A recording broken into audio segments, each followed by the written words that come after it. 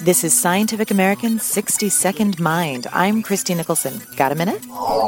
Psychopaths are responsible for a disproportionate amount of crime. These people are primarily identified by an extreme lack of empathy. Now a study finds that when psychopaths see images of people in pain, there's a pattern of activity in their brains that is quite different from brain activity in non-psychopaths. Researchers tested 80 prisoners to gauge their level of psychopathy. They then scanned the prisoners' brains using functional MRI, as the prisoners were shown photos of people being intentionally hurt.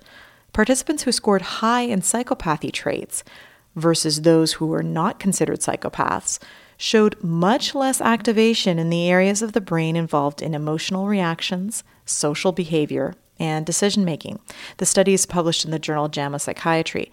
Unexpectedly, when viewing the photos, the psychopaths experienced significant activity in the insular cortex, which is involved in emotion and self-awareness.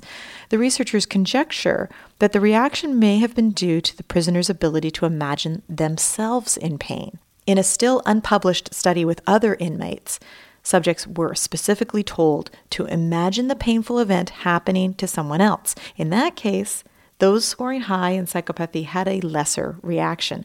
The psychopath thus seems able to relate to pain as long as it's his own.